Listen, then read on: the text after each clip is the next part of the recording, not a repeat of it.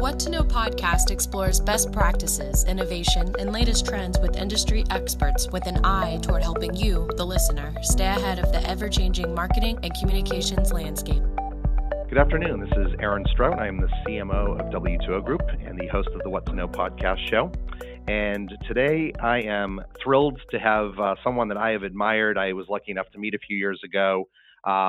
Almost a namesake, different pronunciation, but Chef Aarón Sánchez. He's an award-winning chef, TV personality, cookbook author, and philanthropist. Thank you so much for joining us today, Chef. No, thank you for having me, Aarón. I'll call you my way. You call me Aaron. How about that? I love it. So I did want to jump in and just talk a little bit about, how you get started. I like to get into the background of all the guests we talk to. If I'm not mistaken, I know you started, I think, at a very young age. You happen to have a mother, Zarela, who, was also a chef, still is a chef. I think I've actually seen her on the Food Network before. She wrote cookbooks. You have a grandmother who's also a chef and a cookbook author. So I have to ask, were you the one that was kind of tugging at her skirt and asking if you could be in the kitchen, or did she drag you into the kitchen early days and get you to follow in the footsteps?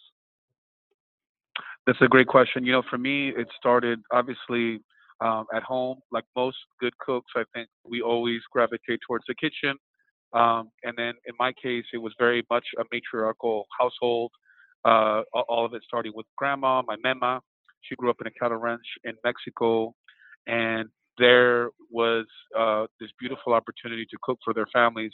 And my mom is one of four sisters, and all my tias are unbelievable cooks. So my mom grew up in a cattle ranch in the 50s and 60s, kind of being surrounded around food and the kiln and the hearth and all that. So then for when she kind of came to El Paso, Texas, early on, married my father, she had a catering business, and then it was also a social worker. So we would help out in the catering business as young children, my sister, my brothers. And that kind of where I was bitten with the bug initially. And then growing up in New York City and growing up in a restaurant household, my mom wasn't around a lot at night. So we were kind of left to our own devices, and that created bad habits. And like most unattended teenagers, I got into a little bit of trouble and was incorrigible. And then I went into kitchens initially as a way of discipline and structure, to be very honest. Because you have to remember at that time it wasn't glorified and the way it is nowadays. It was kind of a refuge for miscreants and misfits. You know what I mean? Yeah. I'm assuming you're able to apply some of those lessons. We'll get into it a little bit later, but I know some of the nonprofit work you do, I think you follow that pattern, right, of using the kitchen as a place of structure for, some of the folks that maybe are less privileged and maybe a little more inclined to get into trouble. Absolutely. Yeah, I mean, there's great organizations out there like CCAP. Richard Grousman in New York City does an unbelievable job of identifying young kids at risk and giving them a future in the kitchen. So there's a lot of different ways you can go about it. But yeah, I needed that at that age. Big time. We probably all could use that kick in the pants. Yeah, exactly.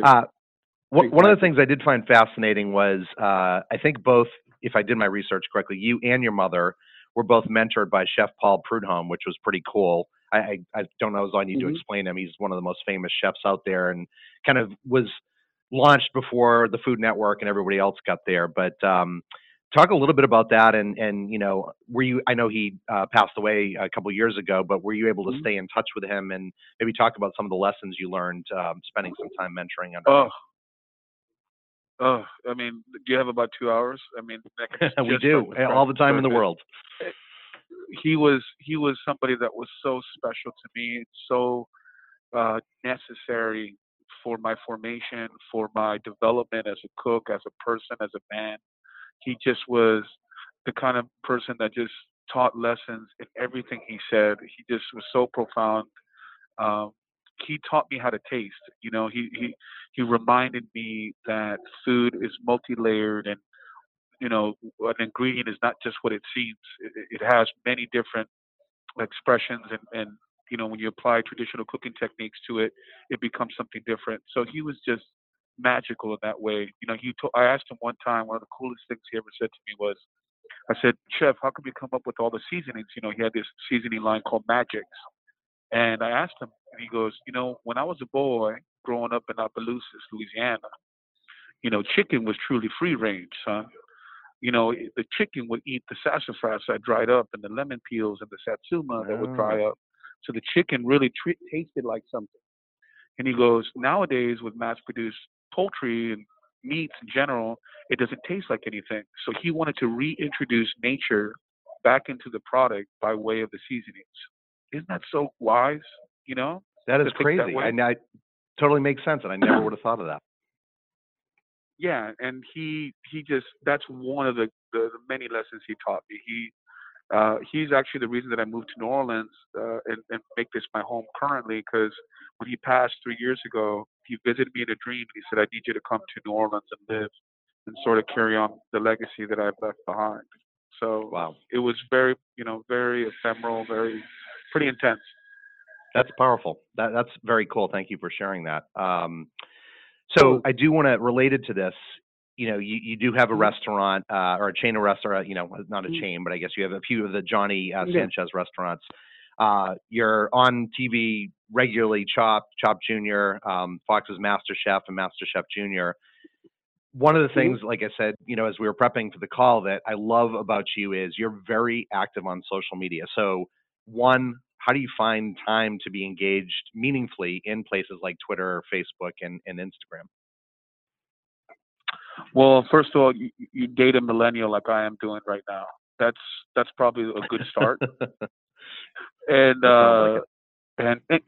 yeah, but no, it just there's an old saying like if you don't evolve and you don't get with the times, you're going to be left behind. And social media I think is a great example of that. If you ignore this unbelievable platform that's available, you're really just missing opportunities.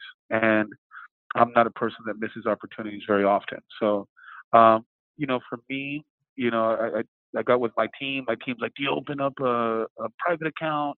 Do you just have one account? Is one for the restaurant? La la la. And I'm just like, you know what? Let me just curate it the way I think is cool. Let's sprinkle in and pepper in enough food, enough personal stuff. Supporting my other colleagues and peers that are chefs, and really just trying to create something that highlights all the different things that I find important, and I think that, and people see through it, I think social media, like television, is a great barometer. People can see through the BS, and there's no better way to sort of continue to grow. Well, and you Yeah. can tell that you think it's fun, and I think that what's nice is, I only know you a teeny bit to enough to be dangerous, but there is that fun and the Hmm. personality, and you use this word sometimes on the TV network, unctuous, and I don't know as though a lot of people use that. And the pictures you share, like I can't help but think of that when you're sharing them, and the words you use are just so expressive. So again, kudos for doing such an amazing job. Yeah.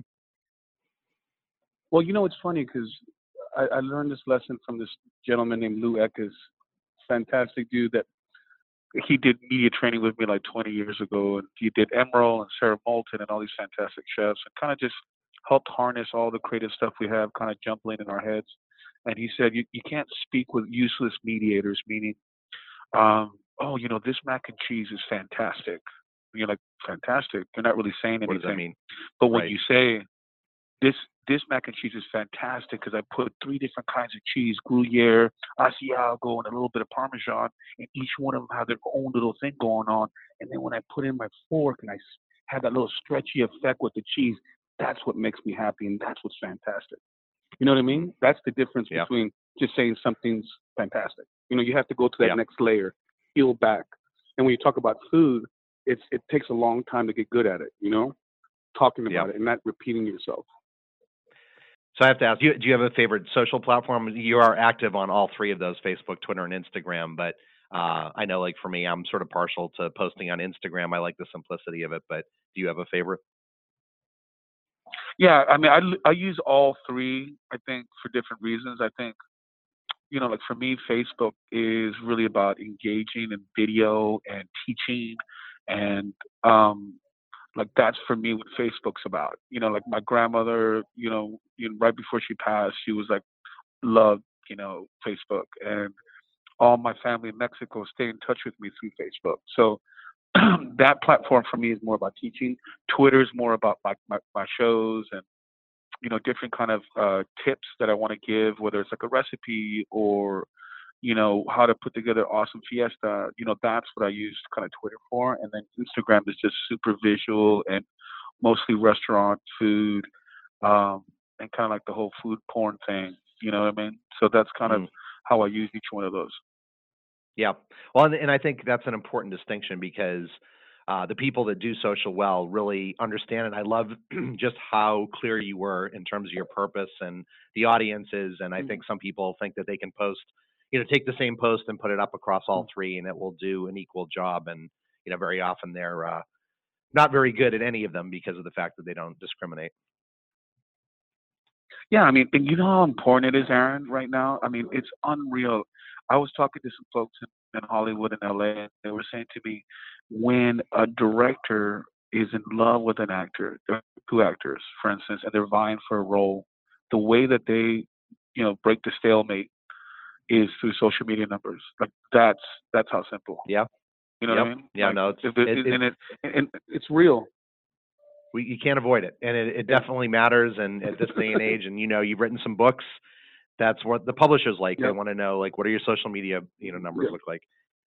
So I do want yeah. to ask another question, somewhat related to social, Hmm. but I know earlier last year you did a partnership or sponsorship with Miller Lite and Thrillist, and it was all about Hmm. grilling. And I saw a lot of it on Twitter, which is why that made me think about it. But I know some people love those types of sponsorships. Some people sort of, bristle a little bit, and I'm not asking you to tell tales out of school, but how did that go? And, what did you get out of that? And how did you find those boundaries of, you defining what you Hmm. wanted to put forward, but still honoring what they were asking? Because I felt like it was still very authentic and you could really feel you come through, but I know that's not always an easy balance.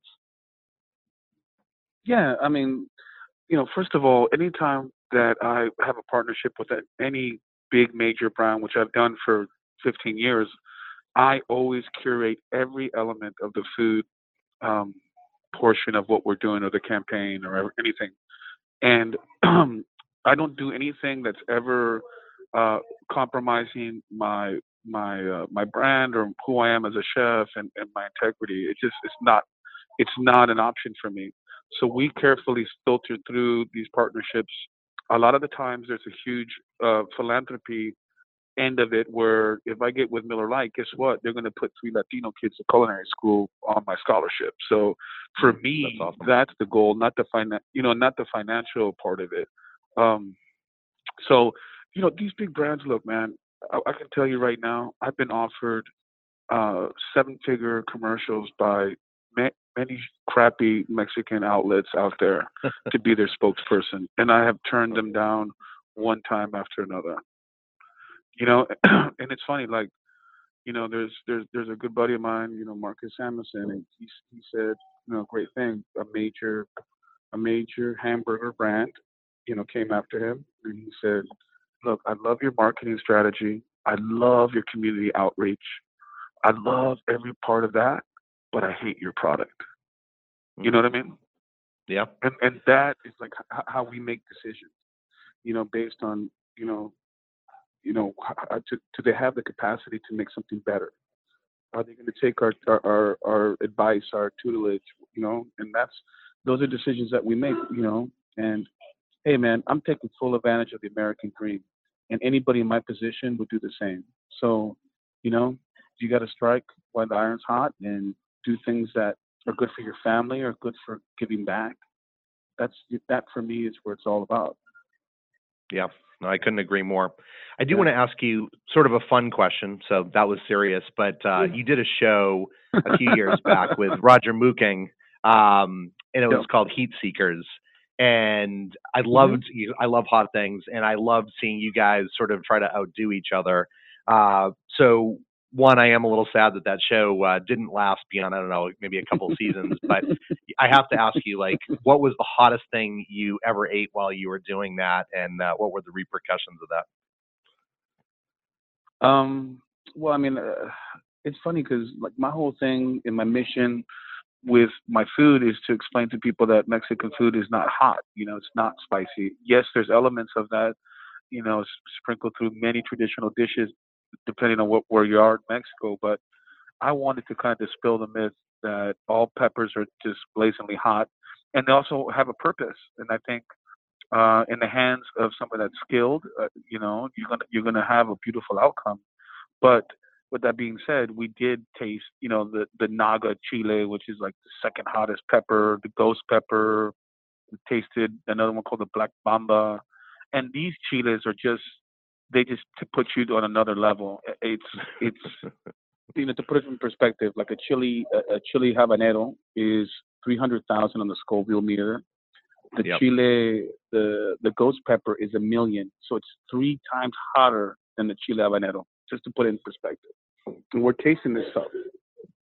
So it was fun. There was a little bit of kind of a novel thing at times, but it was really just about exploring different peppers, different ways of cooking it, and having fun along the way.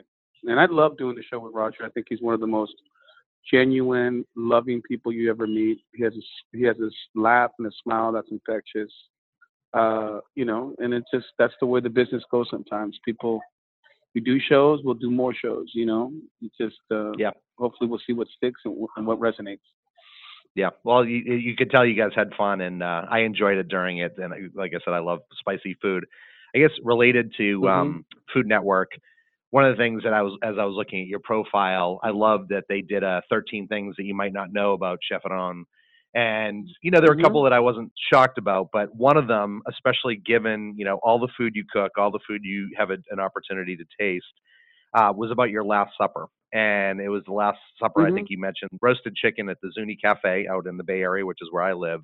So one, I'm going to Mhm. try that now since clearly you like it. But I'd love to know, for the listeners, what other thing might you share with them that maybe they don't know about you that they'd be surprised to hear? Well, I'm an SGI Buddhist, so I chant Nam Myoho Renge Kyo, which means I dedicate myself to the mystic law of cause and effect. And it's a great Buddhism that's in 182 countries worldwide. And Tina Turner practices it, and a bunch of different people love this Buddhism. So it's kind of my foundation. It centers me. I got married in the Buddhist ceremony. So, that's something that's extremely important to me. I think we all need faith, and we need that to sort of comfort us and give us strength at times. So that's that for me. And then I guess the other one would be is that I write poetry. I've always done that since I was young, and I kind of I kind of have that there with my uh, with my whole spiritual way of thinking, and making people happy. Do you ever share the poetry publicly, or? Yeah, I mean, I'm writing a new book, kind of like a little bit of a memoir, and then I'm gonna make sure that I post it, so or I document a lot of my poetry. I think it's important. I think if people follow you, they like you. There's nothing wrong with giving some insight and something that's intimate. No, I agree. Both of those are very cool, and thank you for sharing. Neither of them surprise me because of the fact that you do seem like a very spiritual, grounded person, and you have a way with words. Hmm. So not shocking that you Hmm. know how to write poetry. Good segue though, because one of the other segments I like to ask guests is about books. I do know that you're very busy. Hmm. You've written a couple of cookbooks. You're writing the memoir now, but I do like to give people the opportunity to share anything that they've read. Could be a cookbook, could be a business book, history book, that inspired them sometime over the last couple of years that the audience can take and maybe helps them further their career or their thinking. Yeah, absolutely. Well, anybody that's interested in Latin food or culture, I think should read a book that I'm actually sitting right next to me, which I bring with me everywhere. It's kind of my little catcher in the rye kind of inspiration. Excuse me. It's a book called Gran Cocina Latina, and it's from a great chef, professor, unbelievable scholar of the Latino culinary arts. Her name is Maricel Presilla. She's a James Beard Award-winning chef. She has restaurants in Hoboken, New Jersey, and she's a ex professor of Spanish antiquities. And she's this unbelievable force of nature, very similar to my mom. and has written this book that really, I think, captures Latin food in a beautiful snapshot and goes really in depth into the regionality of it. And I read this book all the time to kind of just make sure that I'm, on point, making sure all my stuff is tight and I know what I'm talking about, because it's just really, really in depth and beautiful and non-threatening. Wow.